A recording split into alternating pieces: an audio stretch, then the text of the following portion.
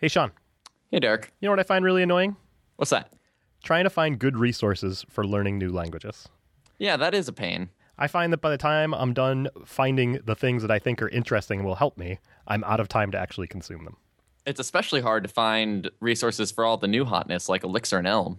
Right, and that's what I want to talk to you about. Today's sponsor, dailydrip.com. You go there, you pick some topics you're interested in, like Elm or Elixir or CSS and HTML, or maybe you just want to learn more about test-driven development and how to do GitHub flow and things like that.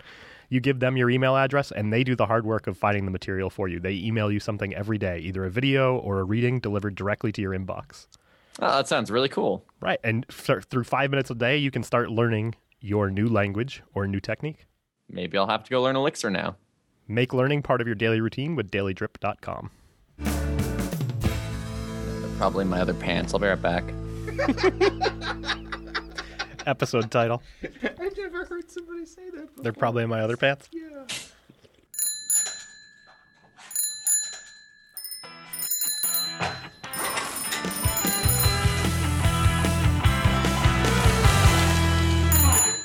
I did want to give a quick update. If you want to hear me talk about Elixir, this isn't going to be the episode for you. But you can go to fullstackradio.com, and I was a guest on their podcast there.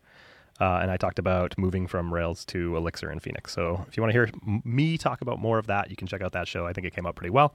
And then also another quick update. Sometimes co-host of this show, Lila Winner, has a new podcast, The Lila and Brenda Show, where she does interviews with inspirational designers and developers and other people in tech. I suggest you go check that out. That's at lilaandbrenda.fm. We'll put a link in the show notes. So what have you been doing this week? Things. Playing Pokemon at all? Maybe. It's been a very busy week. I'm assuming you saw the big announcement that I was finally able to make. That Rails 5 is out. Yes, exactly. Mm-hmm. No, regarding the small parasite that we're currently cultivating. Yeah, so I'm having a kid, so that's been a big thing. Congratulations. Thank you. Very exciting. And then not as exciting as Pokemon Go, though, quite frankly. Right. I mean, right now it's just there. Like, what? I mean... No, so it's like, it's one thing, right? So you hear all the stories about people in Boston or New York or San Francisco where it's like everybody's out on the street playing it, and that's one thing, right?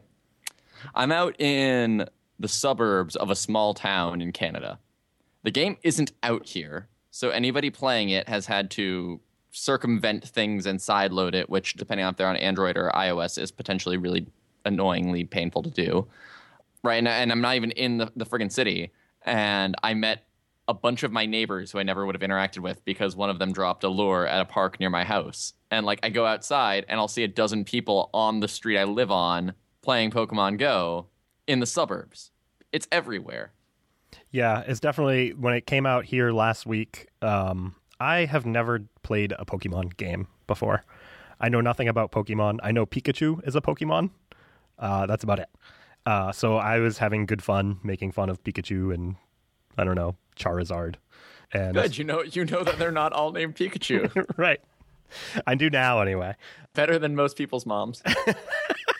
That's what I aim for. To be better than most people's moms on issues of pop culture. Or their dads. Yeah, so I decided instead of just kind of like making fun of it, I would try the game out. And so I downloaded it and I installed it and I signed in. After many attempts to do so. And I logged on and I see the appeal. Like, it's kind of cool to like walk around in the real world and interact with a game.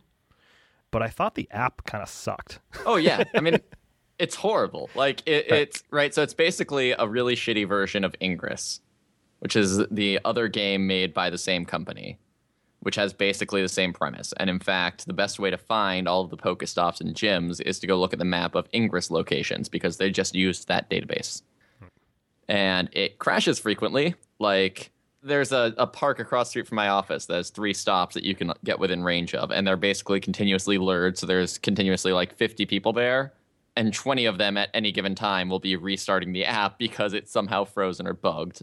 Right. The servers don't have nearly the capacity. I mean, it is like a horribly, horribly designed and written app, which makes it even more baffling that it has become as ridiculously popular as it is. And beyond the bugs, it's also just not like a very fun mechanic. No. Like, so if you haven't played the game before, you like hold your phone and it's like an augmented reality type thing, or it can be. And when a Pokemon pops up, you get these little balls that you slide at the Pokemon, and they go various distances in a seemingly like random way. You're like, I don't know, that felt exactly the same way the one before it felt, but that one hit the Pokemon and now he's captured or whatever. And then there's other mechanics about fighting for these things called gyms, which I never really got to because I was like, this doesn't seem for me. So I tapped out on it pretty quick, mostly because like I couldn't even figure out, like I would like be trying to tap on a Pokemon and it would end up like calling up the Pokestop or the gym or whatever the heck was nearby. Oh yeah, that is pain. And it's just like I gave up. And then also I played for maybe a half an hour and my battery was just totally toast. Right. Like Yeah. just like and so a lot of the people who are into it in the Boston office have actually specifically bought battery cases just to allow them to better play this horrendous game. I went to the Best Buy by my house for an unrelated thing, but did note that all of the portable battery packs were completely sold out. Yeah, doesn't surprise me. And at least for a little less so today as I've been walking around Boston Common, but certainly over the weekend and earlier this week, if you saw somebody walking around holding their phone, They were playing they it. were playing Pokemon. Yeah. And it was an interesting kind of social thing because I think it's like the first widespread augmented reality app, right? Like, I mean, it's definitely the first app where you can assume that somebody is using it by seeing them on the street. right. Like, Right. augmented reality or not. Right. Because, I mean, it beat Tinder in installs immediately. It passed Twitter in daily active mobile users almost immediately. And this can't all just be because it has Pokemon IP. It's a crappier version of Ingress. Like, whatever this is tapping into gameplay-wise, Ingress did as well. The only other variable is it involves Pokemon. But it cannot be. It has reached a tipping point that it's beyond Pokemon. Because people who have never heard of Pokemon before are playing it, right? Like, Right. I mean, it's got to be, right, that if Ingress somehow reached this tipping point, Ingress would have also... Well, even people who haven't played Pokemon, though, still know of Pokemon, so that's a huge aspect of it. I guess. Yeah. But then, yeah, I mean, even if it is just it hit that critical mass, Pokemon's the thing that got it to that critical mass. Right. Like, if anybody needed evidence that the Pokemon license is, in fact, actually a license to print money, here's the evidence. Right. And like if you haven't played the game before or you're not quite sure, the way they make money is through this system that you alluded to of lures, where if you want to have people show up in your area, like this isn't what everybody's doing when they set a lure, but what you could do is if you, let's say you owned a restaurant somewhere, you could set a lure which puts some sort of high value Pokemon there. Am I correct on that? It causes Pokemon to come to it. Okay. And these Pokemon are not the Pokemon that are there are not a constrained resource, right? So they're like, if it's lured, they're just there. There's enough there for everybody. Am I right about that? Right. So when, like, the Pokemon aren't a constrained resource in general. So, like, when you capture a Pokemon, you're not taking it from somebody else. They just spawn in a spot, and everybody can see it, and everybody can catch it, and then it despawns after a certain period of time. And lures just make them spawn in one specific spot. So the idea of the lure is, like, you can get people, you know, who are in the age group of, like, 14 to 35 or whatever the demographics are, to show up in front of your store. My mom has been playing it, and she's a lot older than that I just demographic, guessed what the demographic might be. Yeah, that's probably the core demographic. For sure. So, and you get them to show up in front of your store, and they might be hungry, and they might come in, and they might eat some food and pay you for it. And it's like $1 for every half hour or something like that to set one of those lures. You can also just get them for free from playing. Right, but businesses aren't going to do that, right? That's not how they're going to make the majority of their money. One of the bars by my work, what they do is they have a sign that says, if you set up a lure, they'll give you a free beer. Ooh, wow, that's pretty smart. Yeah, it's interesting. So, like, what I'm getting at is from a development perspective, the success of this game, I think there's going to be a number of people who are like, for the last year, it's been, I would like to build Uber for X, or I want Tinder for Y. And now I think it's going to be, I want Pokemon Go for, I don't know. For whatever the hell else this makes sense for. Basically anything a scavenger hunt would work as a promotion for. Yeah. I mean, the other fun promotion I've seen, right, so the way gyms work is when you get to level 5 in the game, you have to pick a team. There's the red team, which I think is Team Valor, the yellow team, which is Team Instinct, and the blue team, which is Team Mystic. Go Team Mystic, woo. And gyms get held by one specific team or another. And there's a coffee shop that happens to be a gym. So they have a sign out in front that says, we will give a 10% discount to whichever team holds the gym here. Awesome. It's very small and minor, but it's kind of clever marketing and plays into it very, very nicely. But it also, like, the fact that in less than a week it got to the scale that people are doing that is just astonishing. Yeah.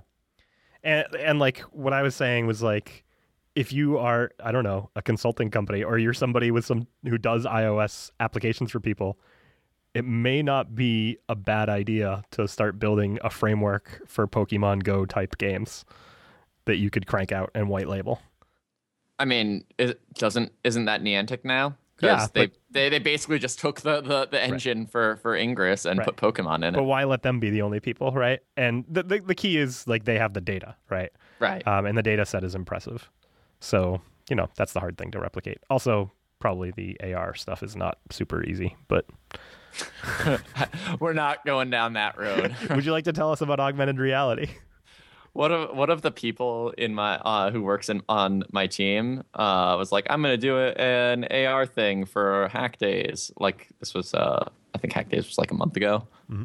And I gave them like the 15-minute crash course. Here are the frameworks you need. Here are all the roadblocks you're going to run into. Here's the point where you'll realize that, like, phones aren't quite there yet.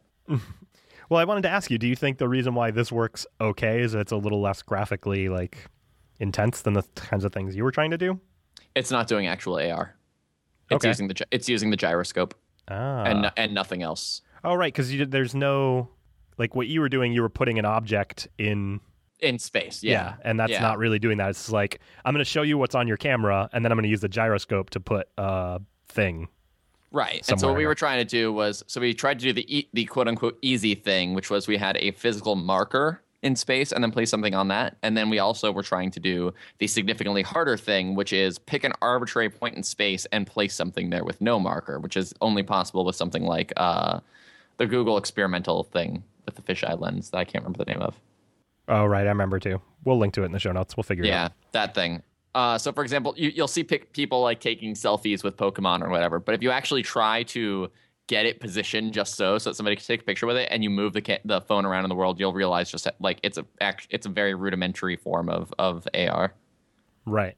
It's putting a sprite on the screen and moving it around with gyroscopes. Yeah. So it's reading it's per frame. It's reading gyroscope data, rendering the camera, rendering a single mesh on top of it, which is definitely quite easy to do because reading gyroscope data is.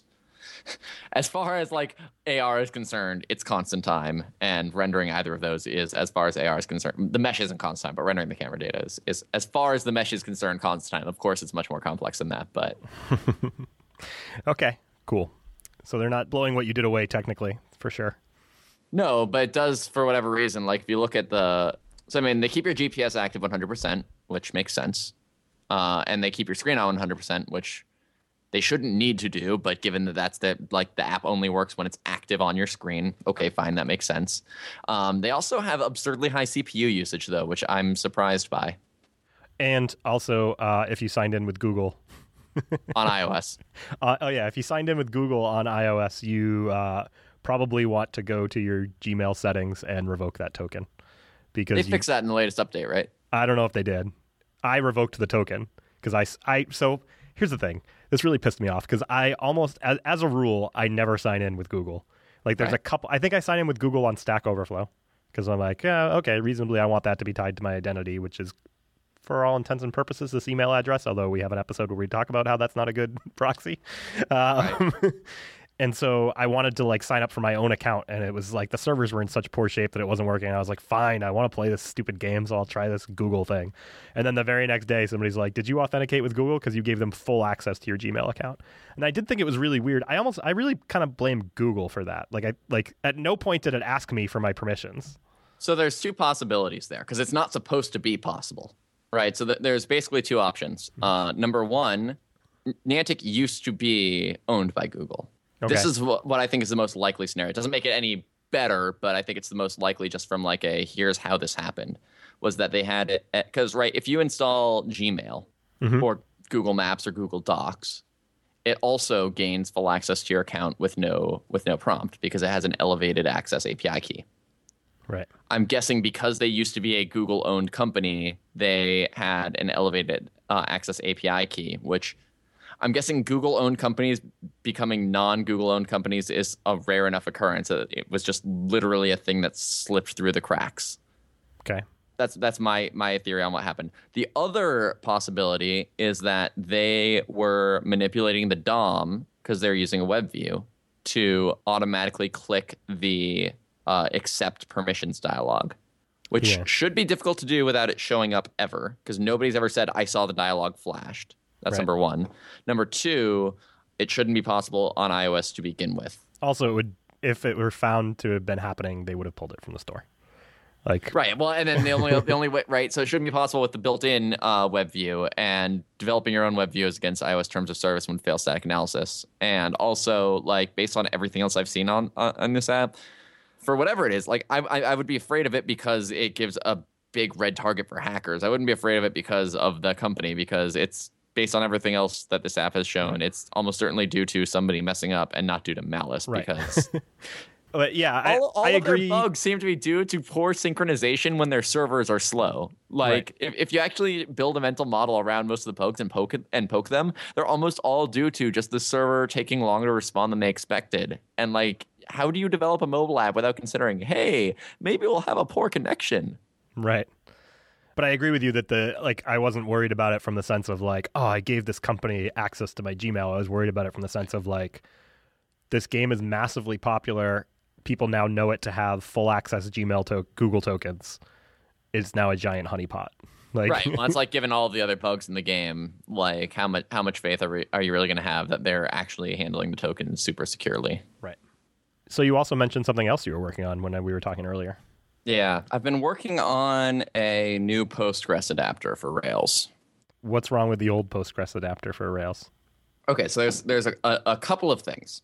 So this is actually a combination of things that are wrong with the Postgres. It's actually nothing wrong with the Postgres adapter specifically, because like if it was just an issue with the Postgres adapter, I could fix the Postgres adapter. It is a combination of problems that I have with the PGGem for Ruby.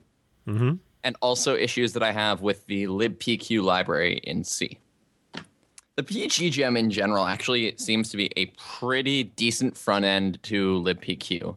I've butt heads with them a lot recently over things specifically related to handling of string encodings, just because the way that Ruby handles strings is inconsistent with the way PG handles strings, and they seem to be unwilling to like put the code in required to be the intermediate between those two, and that's causing a lot of issues that we have to handle in Rails, or rather that we have to like pass on to our users because we can't really handle them in Rails. So that's been a source of frustration recently. They also tend to allocate objects in Ruby more frequently than is needed, which isn't necessarily their fault because it's hard to not do that. And it's gotten better recently. Like in Rails 5, we're taking advantage of we bumped our minimum required version of the PGGem to take advantage of some features they have, like they'll parse integers in C instead of in Ruby, so that way the intermediate string doesn't get allocated. So you won't see the string 3 allocated 100 million times. But like the fact that they had to do that to begin with, it actually gets into a fundamental issue with the libpq library. And so libpq is a C library, which shipped with Postgres. So if you installed Postgres, you also installed libpq. And depending on your distribution, actually, if you're on Linux, libpq might only come with Postgres develop or whatever the standard suffix is. It depends. But it's at least on Mac and on Windows and on, I think, Ubuntu, libpq ships with the primary Postgres package. So it's a C library, and it's basically just a client to the Postgres wire protocol. And so the Postgres wire protocol is how you communicate with the server, telling it what you want to do, which is actually a little bit more complex than just saying, hey, here's some SQL, please run it. And one of the big limitations there, so when you send a query, and this is assuming you're dealing with paired statements, because you almost always want to be dealing with prepared statements. And even if you don't actually want to deal with it as a prepared statement, for simplicity's sake, you'll usually create a prepared statement, execute it once, and then immediately deallocate it just for the sake of code consistency, because that tends to be you'd only usually ever do that for writes, and writes are slow enough anyway that the tiny amount of extra cost that has is not a big deal. Anyway, so you'll send two commands to the database. You'll first send it the command that says I would like to prepare a statement. So you'll send it the string, which represents the query you want to prepare. You'll send it the name that you want to store it under. That's how prepared statements work in Postgres. It varies for every database. The way it works in Postgres is there is no such thing as prepared statement object. You give it a name, and you will later reference it by that name. You can also send it an empty string, which means it's the unnamed prepared statement, which is the only prepared statement which is valid to just be randomly overwritten for no reason. Then you'll send it the number of bind parameters. You'll then optionally send it the OIDs of each of the bind parameters or null. And if you send it the OIDs, you can send 0 for any individual OID. OID is the type identifier that Postgres uses. So you'll be saying like bind parameter 1 is going to be a string, bind parameter 2 is going to be an integer, bind parameter 3 is going to be whatever. Null means infer all of them, and 0 for any individual bind parameter means infer that single bind parameter. And the way it infers it is it treats it as it would treat a string literal, because like Postgres has better type information than we do for when it comes to parsing a prepared statement.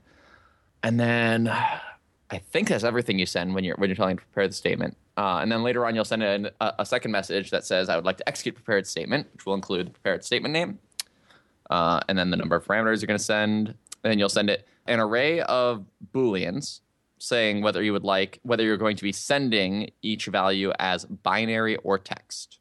And this is important, right? So the only type for which this doesn't matter is the text type, because the binary representation of text is text, which Postgres represents as a C string, which is annoying if you're dealing with UTF-8, where null is a valid character, because Postgres doesn't allow null, even though that's valid UTF, but that's a different thing. But so if you're sending an integer, right, the binary representation is a 32-bit integer. If you send it as text, you will send it a C string, which is the digits representing an integer. And it'll error out if you send it things that aren't a valid integer. There are other types where it gets much more complex. For example, the date or datetime type. The binary representation of datetime is a signed 64-bit integer. And Postgres uses signed integers for everything, even when in places where it makes no sense for it to be signed, which is really weird. Actually, I said that too early. Anyway, it starts with a signed 64-bit integer, which is the number of seconds since the Postgres epoch. The Postgres epoch being, I think, January 1st, 2000. It's similar to the OS 10 epoch, which is January 1st, 2001. I might have those backwards. It's one of those. It's definitely not the Unix epoch. But and then it sends a signed 32-bit integer, and this is where I meant to say that earlier, which is the number of nanoseconds on top of that, which is strange because you can never have a negative number of nanoseconds there. But that and it's one place where the maximum value it could be happens to just fit in a signed integer, but they also use signed integers in tons of other places where it makes no sense to use signed integers, and severely reduce the representable ranges because they use signed integers. Anyway, calculating a date from that, and then the text representation is actually non-trivial to figure out what you're supposed to send it. There's a handful of values that for roughly every setting that you can have will probably be interpreted correctly. But there's a bunch of different settings you can set on both the server and on the connection, which change how it interprets date strings. And you sort of have to magically know these. And also, parsing date strings is absurdly complicated, whereas parsing a 64-bit integer followed by a 32-bit integer is extremely easy. And even just for integers, which, I mean, integer parsing is definitely not a bottleneck in your Rails application. But that said, A to I, which is the C function to turn a string into an integer, is significantly more expensive than just, here's 32 bits. They're an integer now, which is not even a operation that occurs in the CPU because they're just in memory already, and the casting to an integer is purely a compiler thing in C, unless there's endianness conversion, which you may have to do. Postgres will always send everything as network endian, which is big endian. Most CPUs support both big and little endian. Anyway, all of that's irrelevant. When you're sending a prepared statement, you'll state for every bind parameter whether you want to send it as binary or text. Then you'll send in another array saying the length of each of the values you're going to send, and then you'll send in a third array containing all the values. And when I say you'll send an array, what I actually mean is you will send it a address in memory, and you'll send it the length separately. And the length is fine because you also then send it the length of every element. Mm-hmm. Anyways, that's all fine. Then the big limitation is that libpq has that the wire protocol does not have is when the data is coming back. So for libpq, you'll send it one additional parameter, which says whether you would like the results to be binary or text. Mm-hmm. The wire protocol allows you to individually say for each column whether you would like back binary or text. And Rails could take huge advantage of, for some types, bringing back binary. Like what? What types? Date time, Okay. mostly. Integer as well. Like integer would be a straight win. Mm-hmm. That's very common. It would be less of a bottleneck for most applications. Most applications on most endpoints cast at least one date or date time. That is the most expensive, core type. Okay. Now, the PGGEM, if I recall, doesn't even give the option to get binary stuff back. And actually, in Ruby, if I'm dealing with this parsing in Ruby, there would probably be only minor gains for many of the types if I could get back as binary, because that would still have to allocate an array of probably integers would be or an ASCII string. So you said the Postgres gem, the PG gem, doesn't give you an option to get back binary. That kind of makes sense because what you told me is that you're saying, so what libpq makes available is saying, give me back everything in binary or give me back everything as text. Right. And the one important thing to note here is that I want to take advantage of the optimizations we can make by receiving binary data for integer and date. Right. I do not want to have to waste. Yeah. You don't want to make a trade. Time dealing with it for the point type. Right. Right. Which we support and I have to continue to support, but nobody's actually using. So libpq would allow you to say, give it all back in binary or give it all back in text. The PG gem doesn't even expose even that. I don't remember off the top of my head if the PG gem exposes even that. But regardless, either way, it's not useful to you. It's not useful to your context. Right, because either way, what libpq is giving me is less than what I want as well. I want to specify per column. And then there's just other annoyances that I have with libpq, like how it handles warnings. It'll just randomly print out warnings and errors to the console, which is not a thing a database interface should do. It should always have some sort of registered function, which it does have a registered function. You just have to know to override it. And then it also allocates unnecessarily in error cases. I'm also, in general, looking at ways to improve the ability for Rails to deal with unique indexes, which we've talked about this in the past. We could honestly do a whole episode on validates uniqueness of versus how a unique index. Well, not just versus unique index, but specifically versus how Ecto does it. And the TLDR version, which I think we've talked about this before, but the TLDR version is we have the valid question mark method, and anything that works with unique indexes would completely break that interface, and that's a difficult thing for us to deal with. Right. But anyway, that's the thing I'm exploring, and neither libpq nor PG are great for dealing with that. libpq in particular, when it comes to getting fields off of a result object, it has this really, really funky interface where you call this method getResultField, and then the first argument is an integer, which is the field that you want to get. Except the valid values for that are never exposed programmatically. They're a set of preprocessor macros in C defined to be characters. Okay.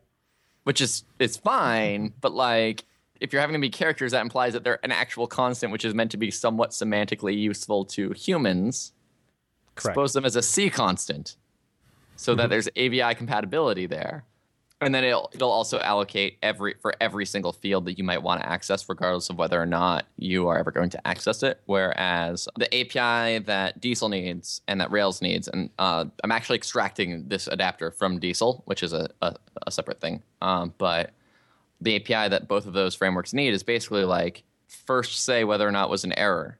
And then we can say we're going to need these fields. I don't need the library to allocate all of that memory. Right.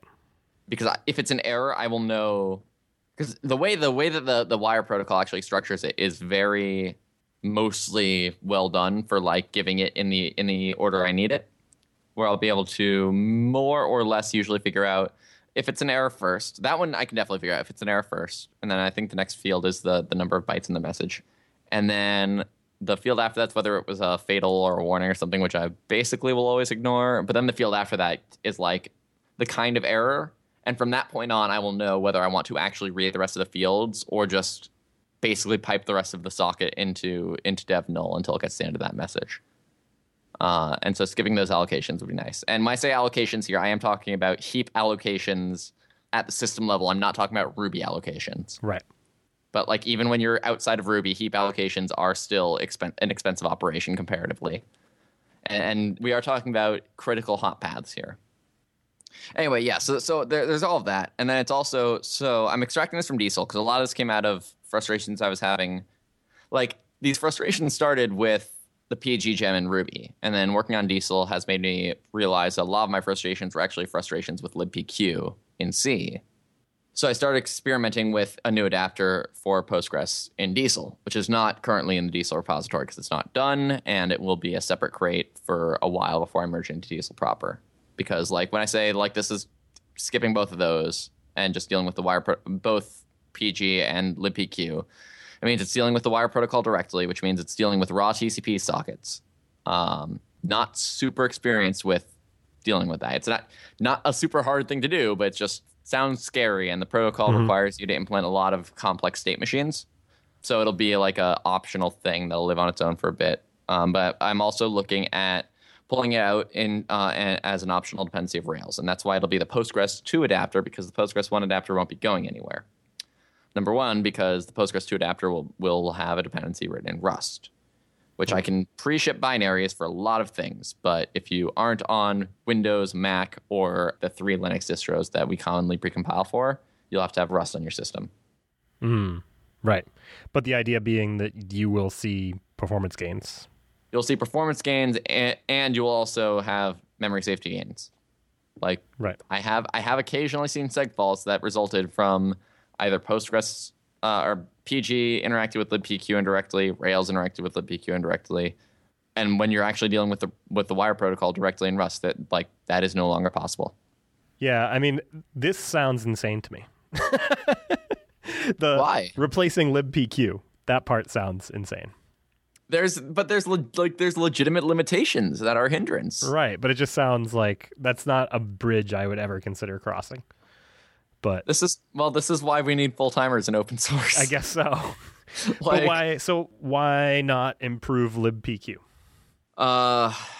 Because it wouldn't be in Rust and give you the memory safety that you want. Is that part of it? That's part of it. It's also Postgres is not the easiest project to contribute to from the outside in the world. And then honestly, the biggest part of it is like libpq knows this limitation. It's not like this is, we'll fix this. It's I think a big part of it is just due to the nature of C libraries. It's very difficult for them to actually change it because they can't change the signature of the related functions. Okay. And or they don't think that there's value in doing it. But you're right. I could probably attempt to just make this change in libpq, and that would be a reasonably valid path. There are 2 additional reasons I'm doing this besides just the performance gains. The first one being I need a test bed because I've been talking about how I want to improve the interface for third-party connection adapters because they break every version, and I don't consider that to be an acceptable situation. And I wanted to fix that for Rails 5, but I just ended up not having the time due to job changes and whatnot. So it got pushed to 5.1. But JDBC in particular, the fact that JRuby didn't work on Rails 4.2 for almost a year, I consider unacceptable. And what I perceive to be the solution is we need a public API. That is how third-party connection adapters are built.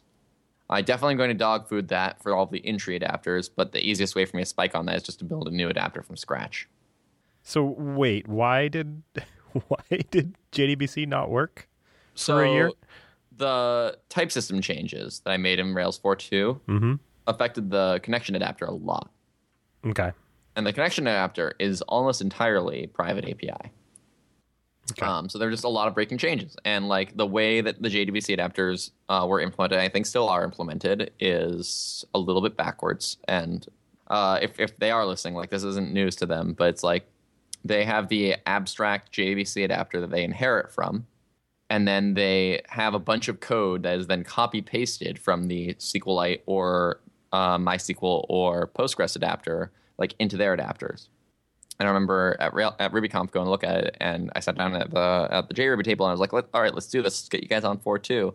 It's like, I don't want to write all of the code that I already wrote again. Like, the way it should be implemented is they should inherit from the active record adapters and have a JDBC module that they mix in that overrides the appropriate things to deal with JDBC stuff. Right. I don't know if as part of the 4.2 migration they did that, but basically that was why it didn't get done immediately, and nobody had the time to work on it. I think as a result of that, now JRuby devotes more significant resources to that adapter than they used to. Either way, my goal for all of this is, and 5.1 is not going to be fun for them. My goal is that with this change, I also am just a person who submits a pull request to every major, like, in-use third-party adapter. And by in-use, I mean, sorry, Firebase guys, you're probably not going to get a pull request from me. But SQL Server, Oracle Enhanced, and JDBC, hopefully, my goal is that I will have the time that they don't have to care. And I will just submit a pull request as soon as I have the new API in a branch. Because it will be the most painful migration yet for all of the third-party adapters. But the end result being that we have a solid public API that we're willing to devote to as public API. It's structured in such a way that's not, like, part of the problem is that the connection adapters are right now built on inheritance. And it's very easy to add a method. Right. That doesn't actually work for everything, but like it needs to work. and there's it's non-obvious when your entire structure is things subclass from you and override the appropriate methods. It's very hard to know, like, oh, you just made a break and changed public API. Well, so for the in-tree adapters, are people really adding things to like the abstract adapter and not checking that it works in like MySQL, Postgres, and is that it for in-tree? SQLite? Well, no, because the test would fail for those three. Right. But, so what you're saying is people are making changes and forgetting that there are a whole host of adapters that are not in-tree. Is that what? It's not even that they're forgetting it. It's just that like SQL Server and Oracle in particular are just they're special. They do things differently. Right. Like literally before we got on this call, I was talking with Ken, who maintains the SQL Server adapter, and like SQL Server doesn't even have its own wire protocol. The way you execute a prepared statement in SQL Server is by running some SQL. Yes. Yep. Which familiar with this. Which is fun when you have to vary the way that you quote strings when dealing with quoting. Otherwise, you break indexes. And it's just like nothing else works that way. Also, nothing else has 6 or 7 string types like SQL Server does. So what is it? Text, varchar, char, nchar, nvarchar, ntext. There's a 7th one. There's another n one. I don't remember what it is. Apparently, there's also 6 types of dates in SQL Server. And there's no implicit coercion between any of these. Well, nobody wants implicit coercion. You kind of want implicit coercion between text and varchar. Yeah, that's true. Anyway, so that's the second reason. And the third reason is just there's a lot of big wins that I think I could make in Rails with optional native extensions. Mm-hmm. And just Rust seems to make the most sense to write those going forward. Yeah. So this is also a great opportunity for me to experiment with, like, how feasible is it to ship a native extension with Rails that is written in Rust? Okay. And ideally have it be like, one of the big things I want to figure out is with Ruby gems, can I figure out a way to ship this native extension written in Rust without having it be a separate gem? So have it actually be part of Rails, but with a pure Ruby fallback or some sort of fallback so that we don't have Rust as a requirement for Rails itself. This all makes sense to me, and I'm glad you're working on it full time. Yes. No, and that's one of the things. This is just one of those, like, this is a major research project which will have potentially significant gains for a large percentage of our users. But, like, I can't say right now that I have any way of saying, like, yes, and when I finish this, everybody using Postgres will see X improvement. I definitely can apply a lot of this to MySQL as well, because the MySQL driver has a lot of similar issues. But it's like, this is one of those things. I could never imagine being able to do this if I wasn't able to take like 2 or 3 weeks and I mean, I'm not spending all of my time working on, but like with a significant portion of my work hours contiguously, like focusing on a thing that may or may not work out. But it's like, yeah, this is very firmly in that category of problems where it's like, yes, full-time open source people are needed to work on these sorts of problems. Right. So yeah. Anyway, that's a thing that I'm working on. It'll be out next week. Yeah, it'll be out next week. I feel like I've just been rambling about how Postgres works for 30 minutes now. No, it's fine. I found it interesting, and it'll definitely be out by the time the people hear this episode, right? Oh, totally. Okay. Yeah, no, I'm hoping, right, so there's a very solid chance that this will all amount to, like, this is not worth the time, or just the early benchmarks don't show significant enough improvement and it gets scrapped. I'm hoping within 2 weeks to have the, like, here's some early benchmarks of, like, this does not do everything we need it to, but it does enough for me to see if the bottlenecks that I think it will improve are improved. I'm hoping in 2 weeks to have, like, is this a thing even worth pursuing bit done. And then my goal is to have this as part of 5.1. All right. Partially just because I want to get the new connection adapter API with 5.1, and this gives me a really, really good test bed to spike out on what that needs to be. Because the way I'm going to try and go about it, I think, is finish up the adapter as an adapter for Diesel, separate out the state machine, TCP, Postgres stuff from the Diesel API stuff into a standalone library, and then basically from scratch look at, okay, what does Rails need to interact with this without considering the existing connection adapter API, and then see if that actually supports, if that's generic enough to support all the other adapters. Yeah. Also have some needs that you would never think about. Like, one of the ways that I broke Oracle in Rails 5 was I made limit and offset use bind parameters instead of having the numbers go directly there, assuming you're using prepared statements. Mm-hmm. As part of that, I just followed the ANSI SQL standard, limit and then offset. So when we construct the query, the bind parameters will be limit and then offset. Oracle's different. Oracle has offset and then limit. It's like fetch first n rows after x, but that would still be limit and then offset. But something like that. It's like fetch n rows or something like that. But it's the opposite of the ANSI standard. It's like little weird needs like that are things that we have to consider. But I mean, that's why just communication with the third party adapter people is important as part of the whole process. And I'm just now rambling about Rails. Internal politics things. This isn't even politics. I don't know what to call it. Speaking of Rails internals, how's your proposal for a modified release process going? No. What are you shaking your head? No. You just haven't had time to do it. I haven't had time to fully get it out there, and I have nothing to report on that. Okay, let us know when you do. I will. I shake my head no so that Tom edits that out, because it's just like, I don't want to be like, oh yeah, that right, I should do that. I need to find the time. That'll happen before the listeners hear the next episode as well. It'll be an ongoing meme where we're going to promise that things will be out by the time the listeners hear this episode. All right, let's wrap up. Yeah. Okay, show notes for this episode can be found at bikeshed.fm/73. As always, ratings and reviews on iTunes or Google Play are much appreciated. If you have feedback about this episode or any other, you can tweet us at _bikeshed, email us at host@bikeshed.fm, or leave a comment on the website. As always, thanks for listening to The Bike Shed, and we'll see you next time.